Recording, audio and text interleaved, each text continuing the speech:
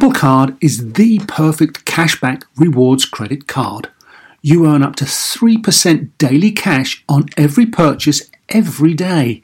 That's 3% on your favorite products at Apple, 2% on all other Apple Card with Apple Pay purchases, and 1% on anything you buy with your titanium Apple Card or virtual card number. Visit apple.co/card calculator to see how much you can earn. Apple Card, issued by Goldman Sachs Bank USA, Salt Lake City branch, subject to credit approval. Terms apply. Want to learn a new language? And who doesn't? Well, experience immersive lessons from the most trusted language app, Rosetta Stone. You know you keep telling yourself you want to learn a new language. The True Accent feature even gives feedback on your pronunciation so you can speak the language like a native. Find lessons as short as 10 minutes, making it easy for you to learn anytime, anywhere. Don't put off learning that language. There's no better time than right now to get started. For a very limited time, Star Talk Radio listeners can get Rosetta Stone's lifetime membership for 50% off. That's 50% off unlimited access to 25 language courses for the rest of your life. Redeem your 50% off at rosettastone.com/StarTalk today. Welcome to Star Talk, your place in the universe where science and pop culture collide. Star Talk begins right now. This is Star Talk, Sports Edition. Sports in the coronavirus. And I'm your host, Neil deGrasse Tyson, as I usually am, always am. And I got with me my co-host, Gary O'Reilly. Gary. Hey, Neil. All right. Gary is a Brit, which his accent will reveal, and a former professional soccer player. Gary, do I have to say former? Once you're president, they always call you president. But no, it's former. It's former. Otherwise, people are looking at me going, he's not playing. Look at him. Pieces are falling off while he's sat there. He's the player. And we got Chuck Nice. Chuck. Hey, Neil. How are you? All right. By the way, Gary is not British. Gary is from Central New Jersey. So don't let him fool you. Don't let him fool you. Wait. He's not from Staten Island? that would be even better. So what we're talking about today orbits, in this segment, orbits the expertise of our special guest, Tobias. I think we call you Toby. And I want to get the pronunciation of your last name, Moskowitz? Moskowitz, perfect. Yep. Moskowitz, Toby Moskowitz. And I got a little mini bio on you here, professor of economics and finance at Yale University. Oh, so you're slumming it, huh, Toby? You're a partner in AQR Capital Management, which stands for what? Applied Quantitative Research. Oh, very exciting title. I know, right? That's okay. No wonder you abbreviated it. So, you're co-author of the book Scorecasting: The Hidden Influences Behind How Sports Are Played and Games Are Won. Ooh, interesting. Ooh. Wait, does Yale know that you're just doing sports as a professor of economics? You know, as you know, once you get tenure, you can do whatever the hell you want. So that's the beauty of it. So you're like a Supreme Court judge. It's great. It's pretty awesome. For life. That's it's just like, I'm in for life. So let me ask, you have this sort of specialty, economics and sports.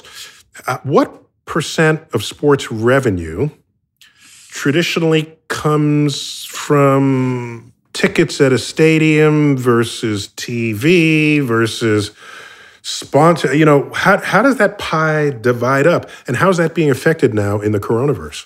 Well, in fact, if you break down most sports teams' revenue into, like you said, TV, broadcasting, advertising, as well as game day, which is not just ticket sales, but also concessions, parking, everything else.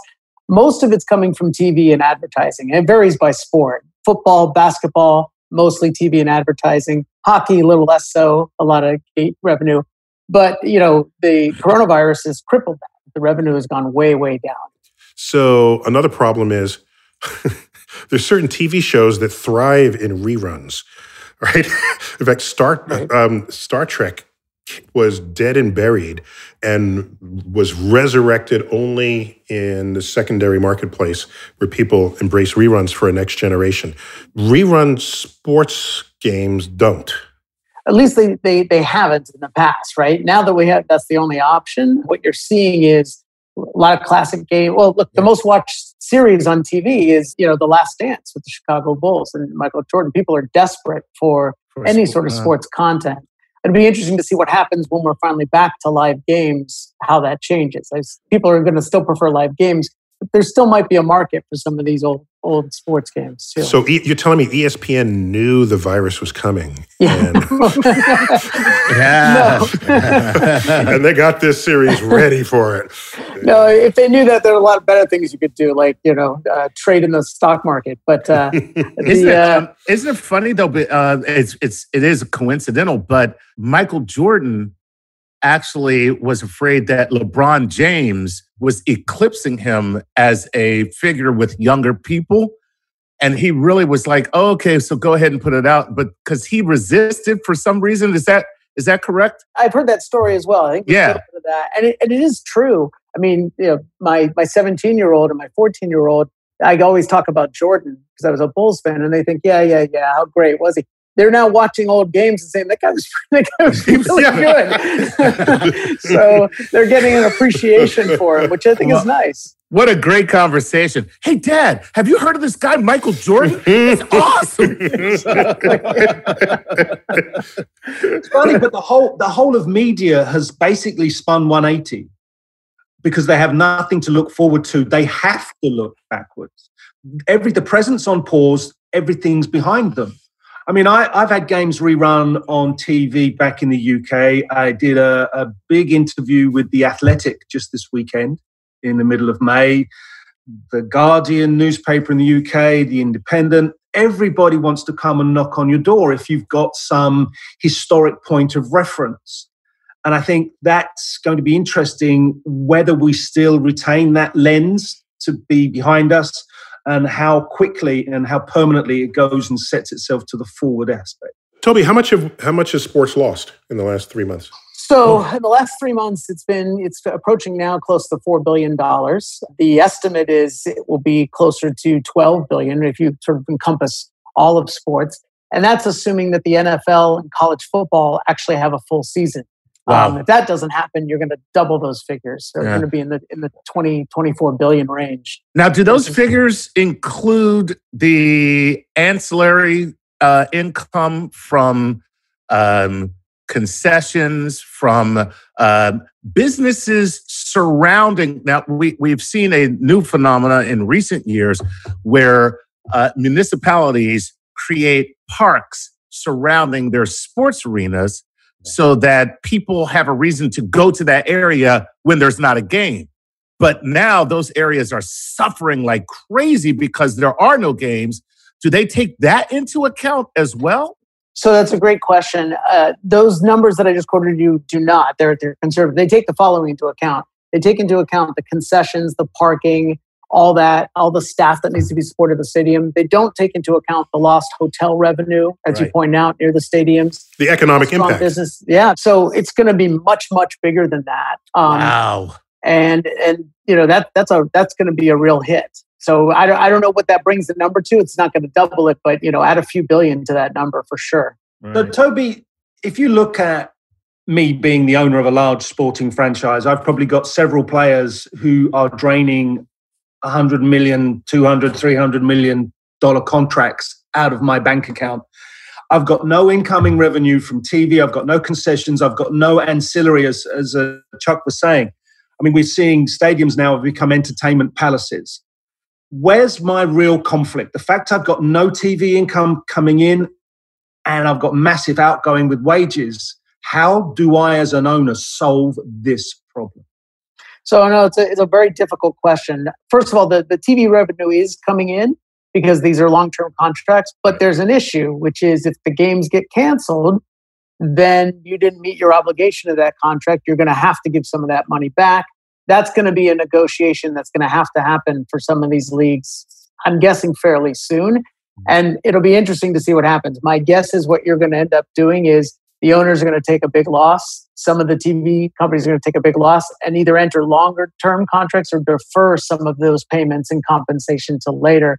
Same on the player side. Your point about $100 million contracts.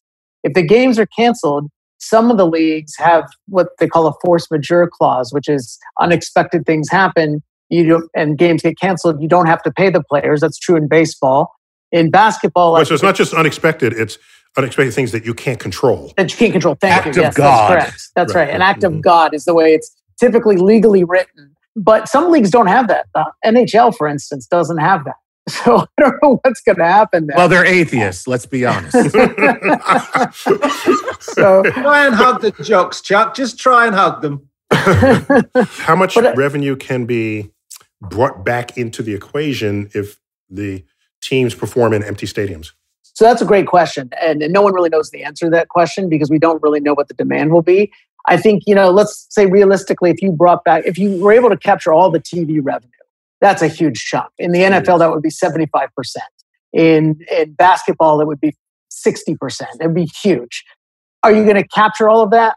Almost certainly not, right? It's not going to be the same. But let's say you got half of that back. That would get you a good chunk of the way there, right? 35, 40% of the way there to those revenues. So I think they're hoping for something like that. The other thing that they're going to hope to do, to go back to Gary's question, is renegotiate some of these big contracts and not necessarily not pay the players, because that's another issue, but maybe defer that compensation, or maybe they make the players whole or even better than whole down the road if things get back to normal.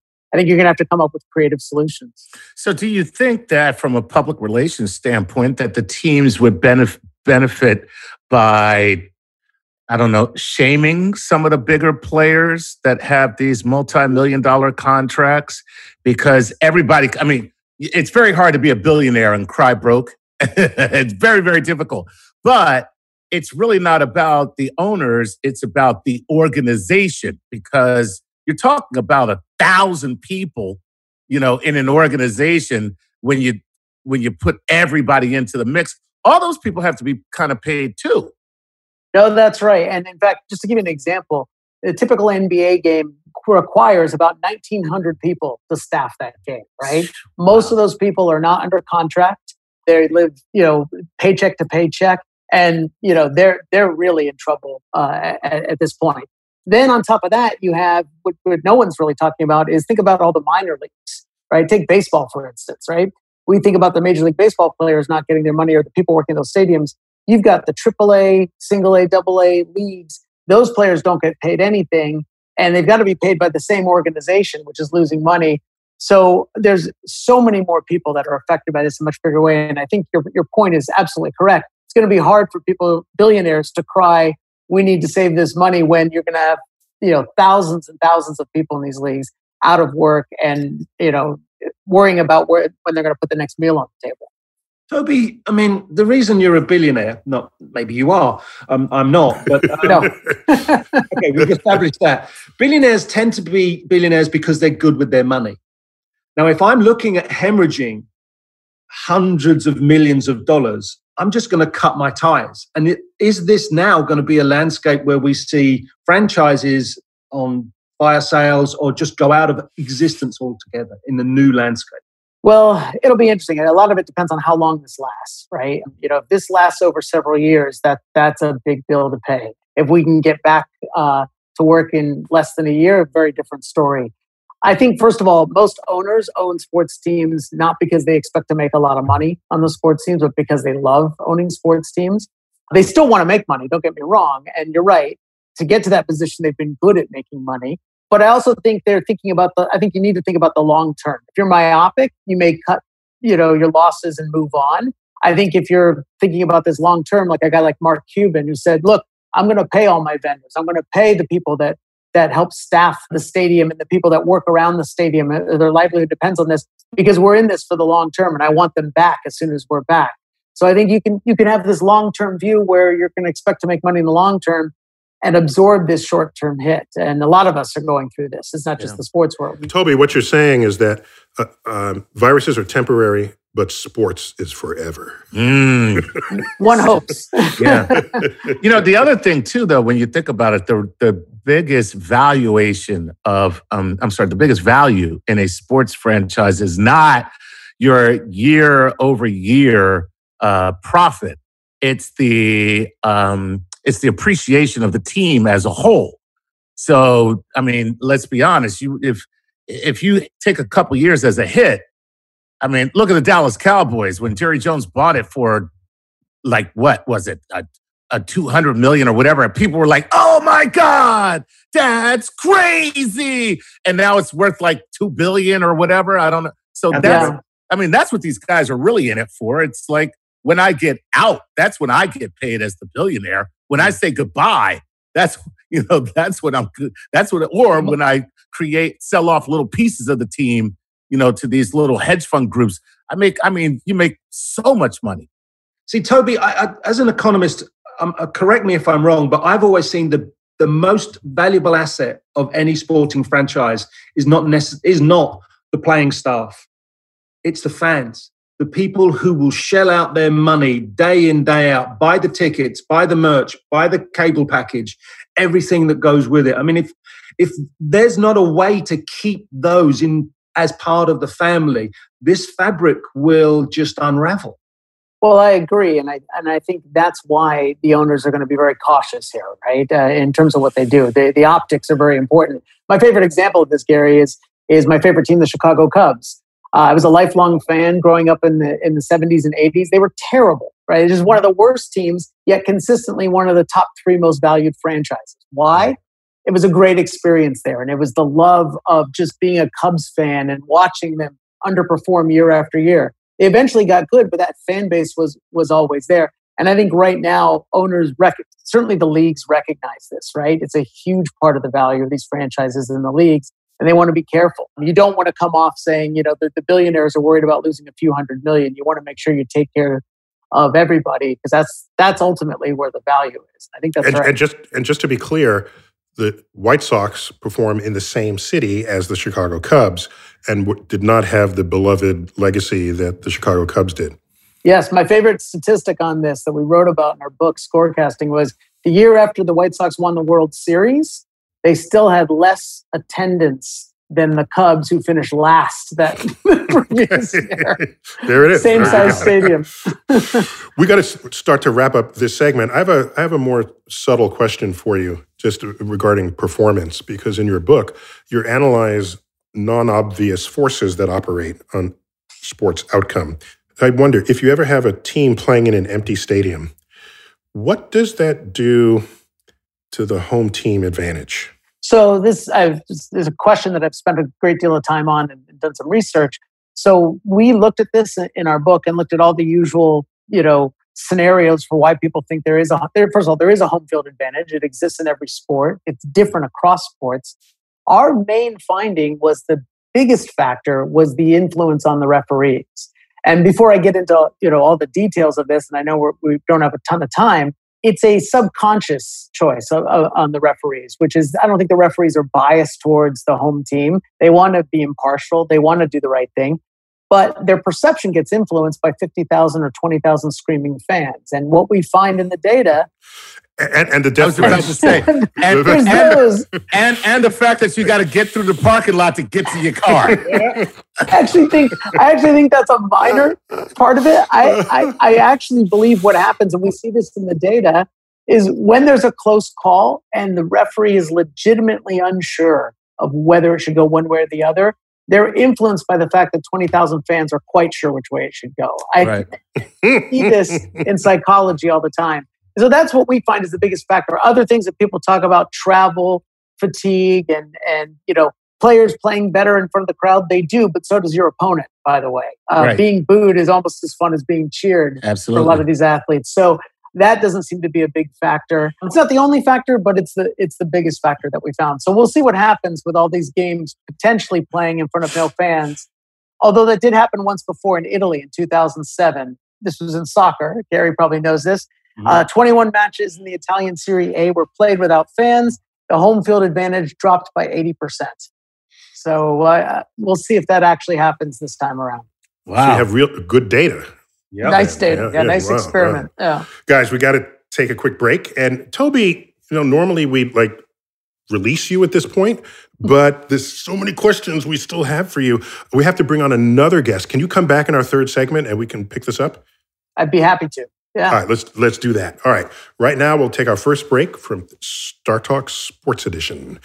Coming up in the next segment, we're going to explore the psychological state of athletes in the coronavirus when we return.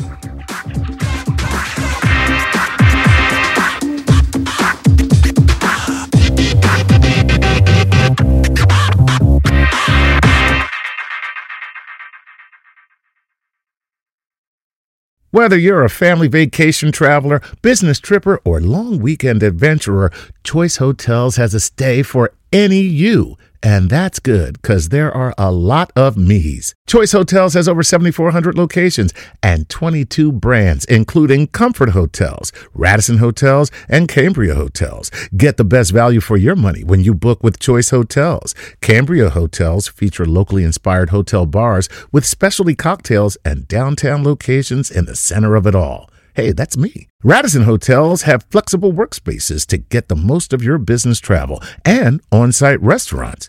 That's me too. And at Comfort Hotels, you'll enjoy free hot breakfast with fresh waffles, great pools for the entire family, and spacious rooms. Hey, that's me too.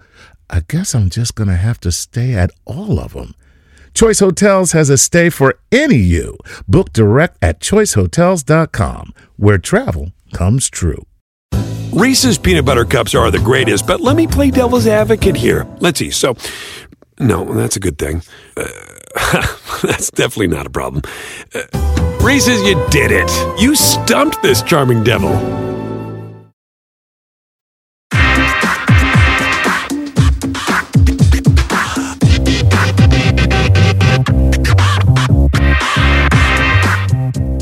We're back. Star Talk Sports Edition in the coronavirus. This time we're focusing on athletes' mental health. And we have to bring in, a mental health professional in this regard, because Chuck and Gary are not helpful in that regard. Well, we're helpful if you want to know what crazy looks like. Yeah.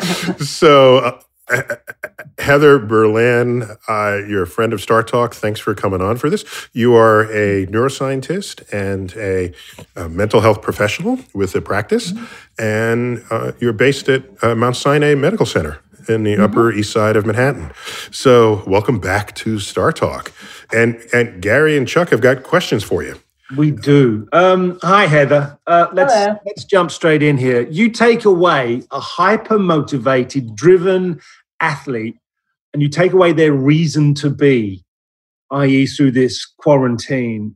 How on earth is that going to affect their mental well-being? Right. I mean, in many ways, it's the same as all of us, right? We're taken out of our jobs, the things that motivate us on a daily basis. But I think for athletes in particular, because they are so used to regimen and routine and, practice, and especially if it's a competitive sport, working with their teammates. So that's suddenly taken away. It can actually lead to more mental health issues, depression, that feeling of isolation, the lack of motivation, because in a way you can kind of get addicted to that adrenaline rush, right? The cortisol that is released, in the competition. And it might even lead to more aggressive behaviors at home, right? Because a lot of times with sports is a way to get out aggression, a lot of like high testosterone, and you can get it out in a healthy way. But if you don't have that outlet, it might lead to more aggressive behavior in less productive ways. Heather, isn't it true that domestic violence reports have gone up during the coronavirus? Yes. Even if crime outside of the home has gone down. That's a fascinating. They're obvious and they're correlated. I mean, there's, we call it externalizing behavior. That is like aggressive behavior. It's higher in men, but women also have aggression, both physical and verbal. But if you can't release it in the outside world, where else is there to release it? And then unfortunately, those around you become the recipients of that aggressive behavior. So it makes sense that, domestic violence is up. But Heather, following up on Gary's question, there are some athletes where they have a singular point of existence this year, for example, in the Olympics. And we're recording this mid-May right now, and probably the Olympics, I don't know if they'll hold it with no audience or if it's postponed, but let's just say I've trained 4 years to be in the Olympics, and now it's gone. So where does that put me mentally?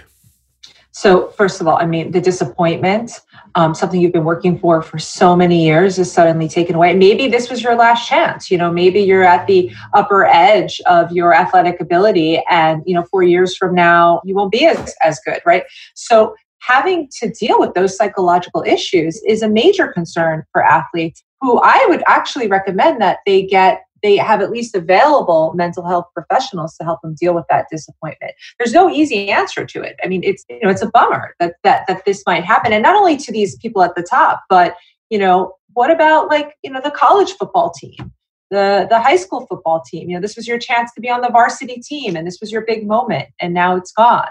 A lot of people are going to be dealing with issues like that.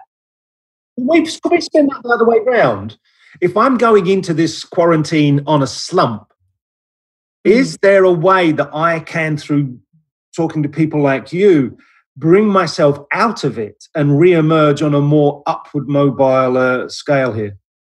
Yeah, some people are taking this opportunity, this kind of we're on pause, to actually work on themselves, to go into therapy. They have the time, they're off that kind of treadmill, and to emerge perhaps in a better place mentally when they come out of it.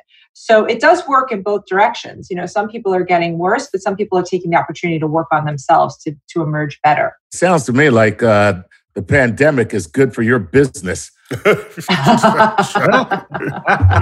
Just saying, this is a little self-serving, Heather. Yeah, it is a little bit. Right. A little bit. Yeah. Yeah. Good times. Good times. Good times. I just want to say that I've been working on my own physique, and I got my six-pack abs. They're just ready to be seen. They just happen to be under 3 inches of fat. That's all. Right. Yes. But they're there. Right. And at the same time, I am working on a little Corona baby. That's what my stomach looks like. What does it do, Chuck? I'm pregnant with a Corona baby. That's all. I have gained 11 pounds. Ooh, you got a Corona belly, baby. I have the solution to that. Throw the scales away.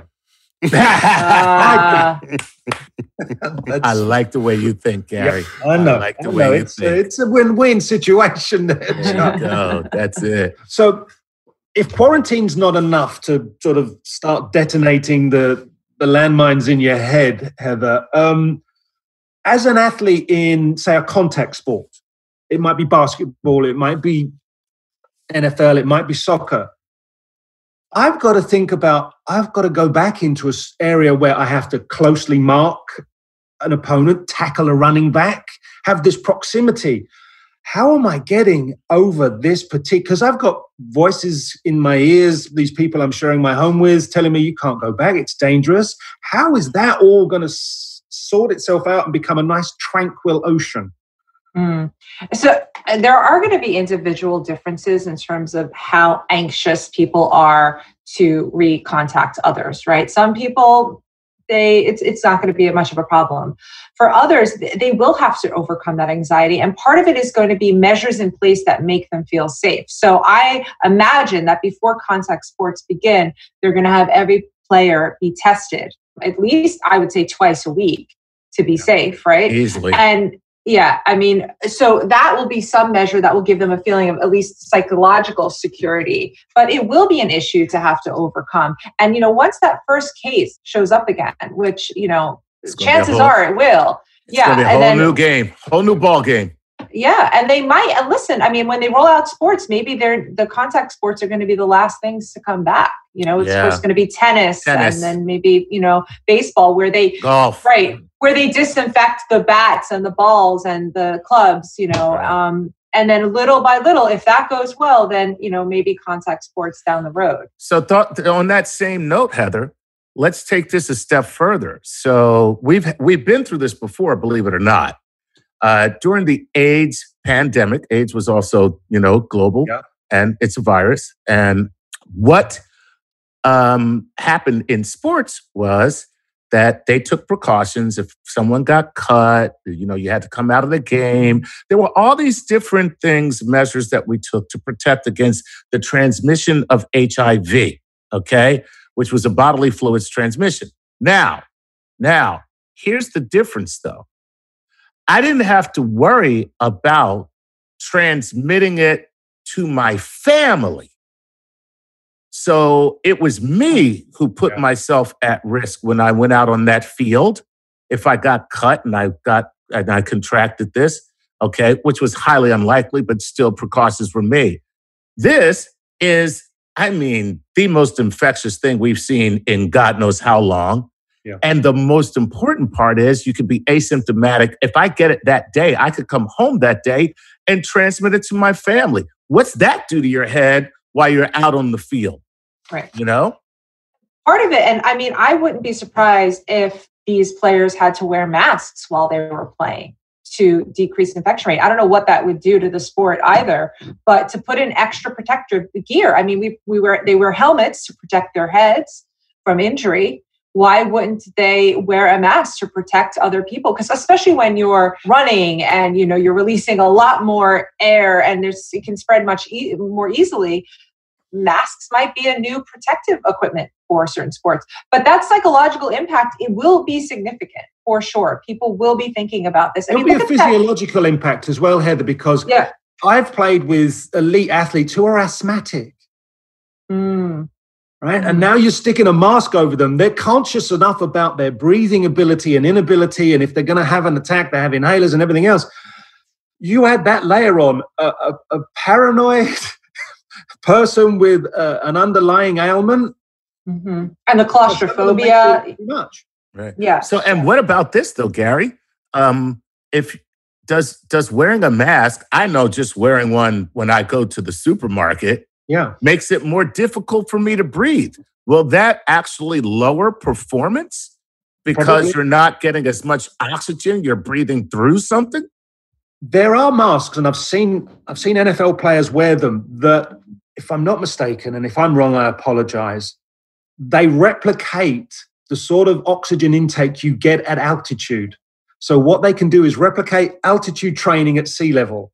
Now, that's obviously enabling them to exercise with intensity, but not be too stressed. So if you can sort of retrofit that to not replicate altitude, but have a comfort to wear a mask and still be able to perform what will be intense athletic exercise, then that's a design that someone's going to have to come up with rapidly.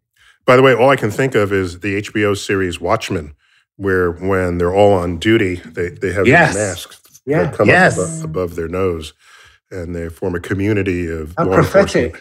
Yeah. What a great show. And how, by the way, you're right, prophetic, where now everybody walks around in a mask. Right. Now we're all doing the same thing. You know what? If you get that Rorschach thing going on, that's going to weird me out. By the way, that's the one I want. That's the one we all want. So we only have Heather for a few more minutes. We got more questions for her. Yeah. All right. We've talked about how athletes might react in an empty stadium. How are fans going to react? I've got to get you in and out of a stadium comfortably. I've got to give you a comfort zone you're happy to exist in entry, exist, and exit from this stadium. And, social... How on earth, Heather? Please, because I've got lots of questions, but you're the only one who's close to an answer for me. Because that's an interesting problem. We're spending this time thinking about the athletes, but we have addicted fans that have issues. Yes, people need to get their sports fix, even now, I think they're playing like reruns of previous games just so people can get that, fix in. Hopefully the older games, they don't remember what the outcomes were. So there's still that excitement, what's going to happen? I'm on BBC TV on reruns back in the UK. I'm famous all over. Right, exactly.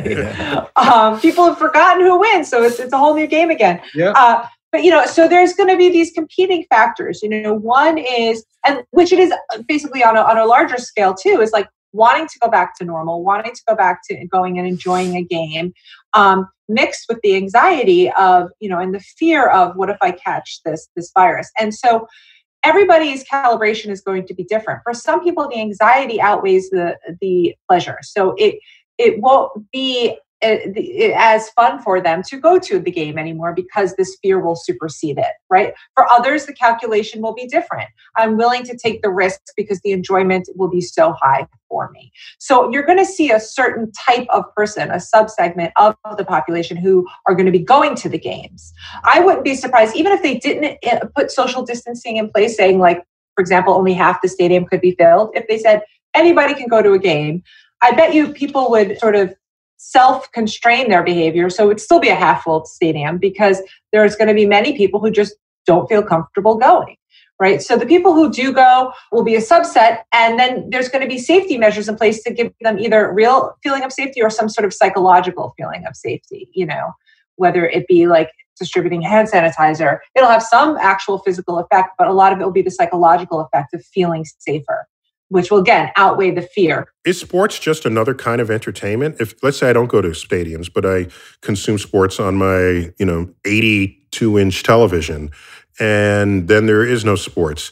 Is sports withdrawal different from, I have other options. I can watch movies. I can, I play video games. There are other things I can do. It's not some unique thing in terms of how it distracts me. So right. You as a professional, would you swap something in place of it? Or do you try to have them get over what they're missing? Once you get an 82-inch television, why would you do anything? Why would you go anywhere? I got an 82-inch TV, man. Well, I think there are two issues there. One is just in general, what is the difference between going to a live event, whether it's Broadway or the movies or a sports event, versus watching it alone at home? And there is an added element. There's that social, that community feeling of, we're all in this together. Also, people reacting next to you affect how you react, right?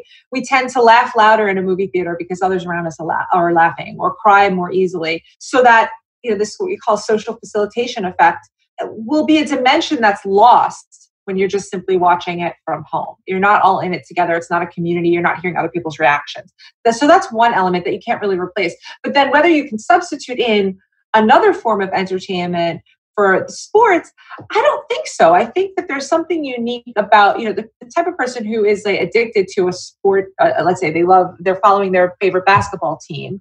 That is meaningful in itself. And if you go and put on, a film instead, that's not going to give them their same hit, with the adrenaline and the competitiveness as the sports game would give. I hadn't heard it articulated until just now. Heather, it's fascinating. I am more prone to cry in a movie theater watching a movie with a collective audience than I am just alone watching the film, and to laugh a little louder. That's right. That's kind of weird that we do that. Mm-hmm. That's just freaky. We're social creatures, and so we pick up cues from other people about how we're supposed to respond. Again, a lot of it is unconscious, but that does affect our behavior. I don't want that to be true. I don't want to believe that I'm in some flow of social energy. Fans are tribal, right? Mm-hmm. And I know fans in different sports, that's their life. 7 days a week, rinse, repeat. How can they nurse themselves through this successfully? Yeah, where's the tribalism fit into this, Heather? Yeah. One thing you can do is you can enact the same behaviors you would do if you were going to the game. So, and some people do this, at home, dress up in the team jersey, paint your face. Maybe you can, have other people on Zoom who are also dressed up and you're all watching the game together. That sense of camaraderie, get one of those big pointy fingers or whatever, the foam things. But you can collectively watch it on Zoom together and try to engage in, or whatever video conferencing you like to use, that you can simulate those experiences. Obviously, it's not the same, but even when, say, I'm doing telehealth or therapy, it's obviously better to be with the person in the flesh, but you can at least have something like seeing a video of someone is better than just on the phone, right? And that's better than just typing to somebody. So the more sensory elements you can add in, the more you can simulate the real experience, the better it will be for people. All right, so that works. Mm-hmm. So So there's the home kit. I gotta tell you, I just rather watch the game by myself. I mean, that sounds awful. It would be a little weird at home. The home kit has paint for your belly and the finger and the popcorn and a hot dog. The thing is, sports franchises, Chuck, are going to find new ways to get revenue because they've lost all in-stadium revenue. So they're going to do deals with pizza and Grubhub, bone finger people, beers. This is going to how it goes down. I was just about to say that we're laughing, but Neil, you may have just given some sports teams a really good idea. Do I get some credit? Do I get some credit for this? Neil's going to get a share of this. We'll send you a code. We'll send you a promo code for beer. I'm just saying, I'm a Yankee fan, so if I went to the store and I say, here's the Yankee home fan kit with all those things, I might consider buying that. I'm just saying. Mm-hmm. Right on. Well, we got to bring this segment to a close. Heather, thanks for stepping in and helping us try to make sense of this pandemic and all the facets that it has manifested. We'll be back with our next segment of Star Talk Sports Edition in the Coronaverse.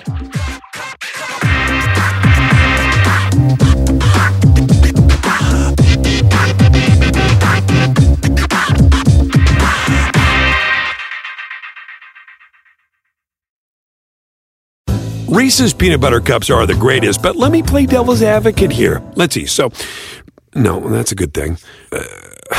That's definitely not a problem. Reese's, you did it. You stumped this charming devil.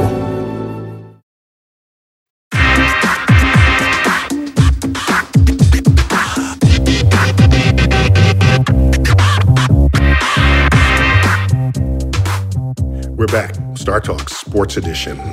We're talking about sports in the Coronaverse. And we brought back from our first segment Tobias Moskowitz. Toby. We can call you Toby. Yes, please do. Excellent. You're an expert in analyzing the things that influence outcome in sports. And as the title of your recent book indicates. And could you tell me the whole title of that book? Because it's long. Scorecasting, the hidden influences behind how games are played and sports are won. Jeez, I can't even remember it myself. Never mind. Got the first part, yeah. It's been a decade. I think I've got it like officially written out here. If you need help on this. So scorecasting, the hidden influences behind how sports are played and games are won. Mm-hmm. And so, and I got Gary with me back in this third segment, of course, and Chuck Nice. So what we do in our third segment is we just sort of free associate and reflect on the subject at hand. And Gary, did you have any like leftover questions that you thought you wouldn't get to in that first segment? I mean, back in the earlier part of the show, Toby brilliantly analyzed home field advantage and the fact that in an empty stadium basically evaporates to nothing or about 20%. And then we spoke with Heather Berlin about empty stadiums and the fact that it weirds you out. And then there's this, I think it's like an observer effect. I could do something brilliant, like a Michael Jordan slam dunk or a Lionel Messi dribble and a run. And yet I have no energy seeping from the arena towards me. And it's a weird, economically, as an athlete, I'm almost bankrupt at that point because I feed off of the applause. And it must then translate itself, Toby, through a team. And then goes through the fans, goes through the franchise. It's a weird scenario. Wait. So Gary, I think the question is even bigger than that. If we're going to slam Toby with this, so I don't know that anyone. Let's look at track and field, for example. I don't know that it's not a team sport, of course, but it relates to my point. I don't know anyone who has set a world record running by themselves. Right? The fact that there is competition there is a propelling force for a competitive person who's participating. Yeah. And so now, if in an empty stadium, no one is really performing as high as they would have, will all the sports just look depressed in some way or under-energized compared to what it would otherwise be?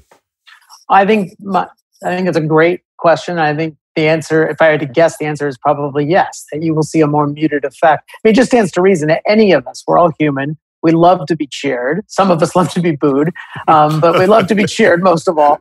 But we like attention and we love competition, right? So I think your point is right. Anybody who's run at any level or competed at any level, you know that someone who pushes you is going to cause you to perform better. So the one big question is, will the quality of the games we watch go down? There's a little bit of this. I mean, if you've ever watched an exhibition tennis match, right, where it doesn't count, they take off a few points, right? They sort of slap the ball around a little bit. They're still great players. It's fun to watch, but it's not the same as a Wimbledon final in front of a full stadium. This has been the problem. This has been the problem with the Pro Bowl. It's been a perennial problem. Yes. The Pro Bowl, the game doesn't mean anything. It doesn't. And we had a little bit of that problem with the baseball All-Star game.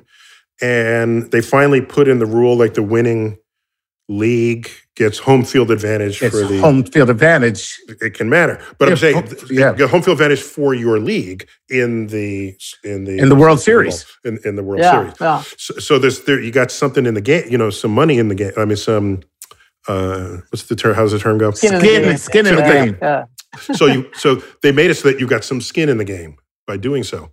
Well, and I think, look, I think that's right. I think we can solve the problem of making it count, right? We can have the NBA playoffs with no fans. Those players are still going to want to win a championship.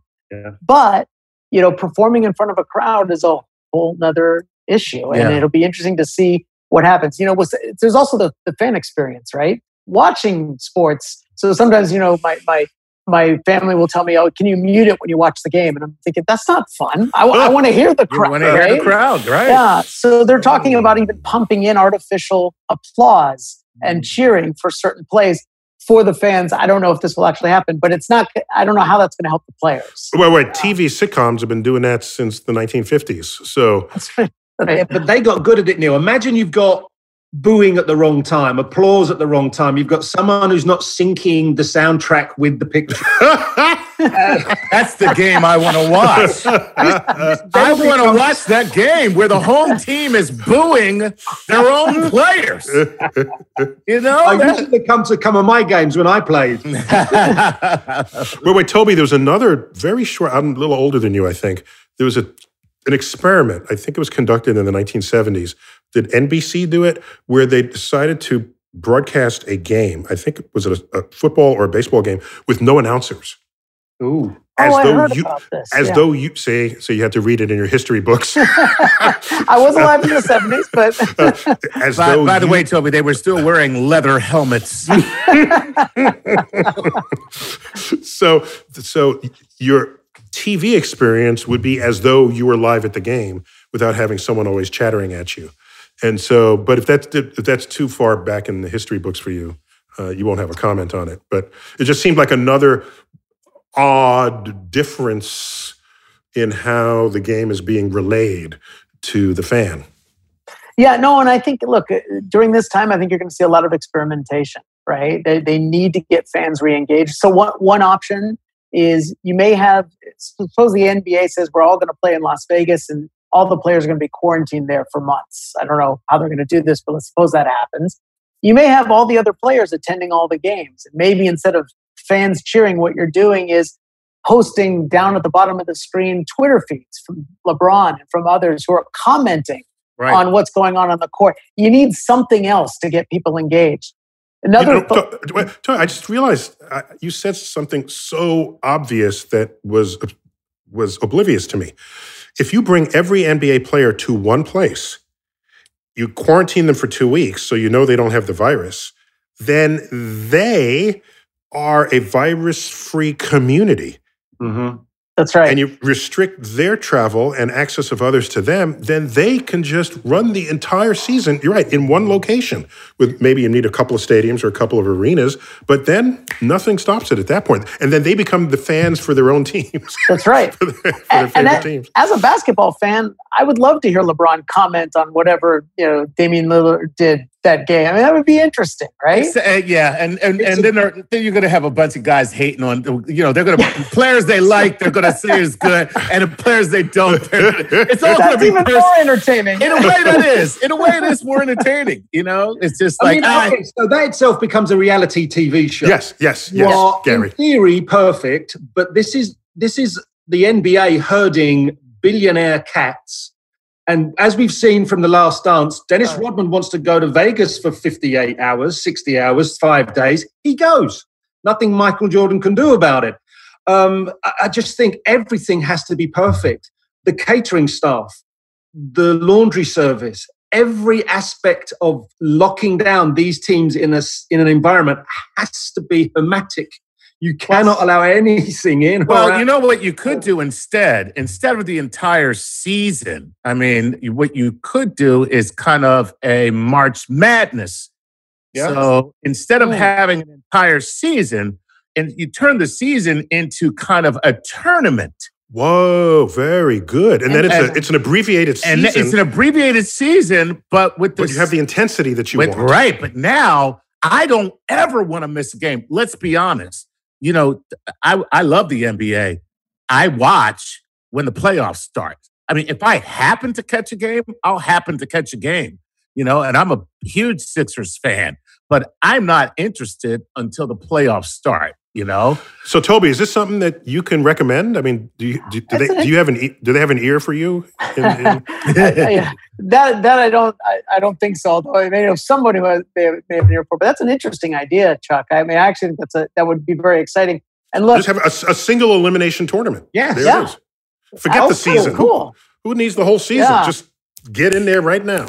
Yeah, there's no question people would watch. There's no question players would be up for it. Right. And the cool thing is that, so you want to talk about the quarantine, you actually mitigate the chances of the spread of the virus, because when a team is eliminated, they leave now. You don't have to worry about them. It's like, you're gone, buddy. So, but you could do like little mini series instead of one single game eliminations. You could do mini series as a part of the tournament. And then move from the mini series goes to single game and then to playoffs. So I think we solved this. We just did it right here on Star Talk. And if you want to create more revenue, add gambling to it. There you go. March Madness is the biggest betting. Vegas has missed $400 million from March Madness just in March. From March alone, back in 1 week.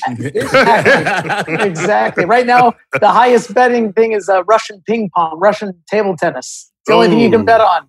No way! Wow! That is sad and pathetic.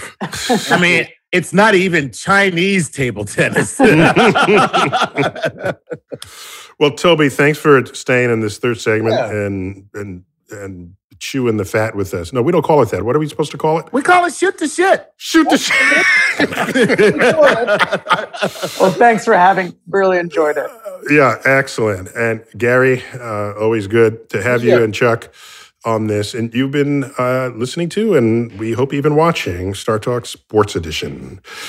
Sports in the Coronavirus. I am Neil deGrasse Tyson, your personal astrophysicist, bidding you to keep looking up.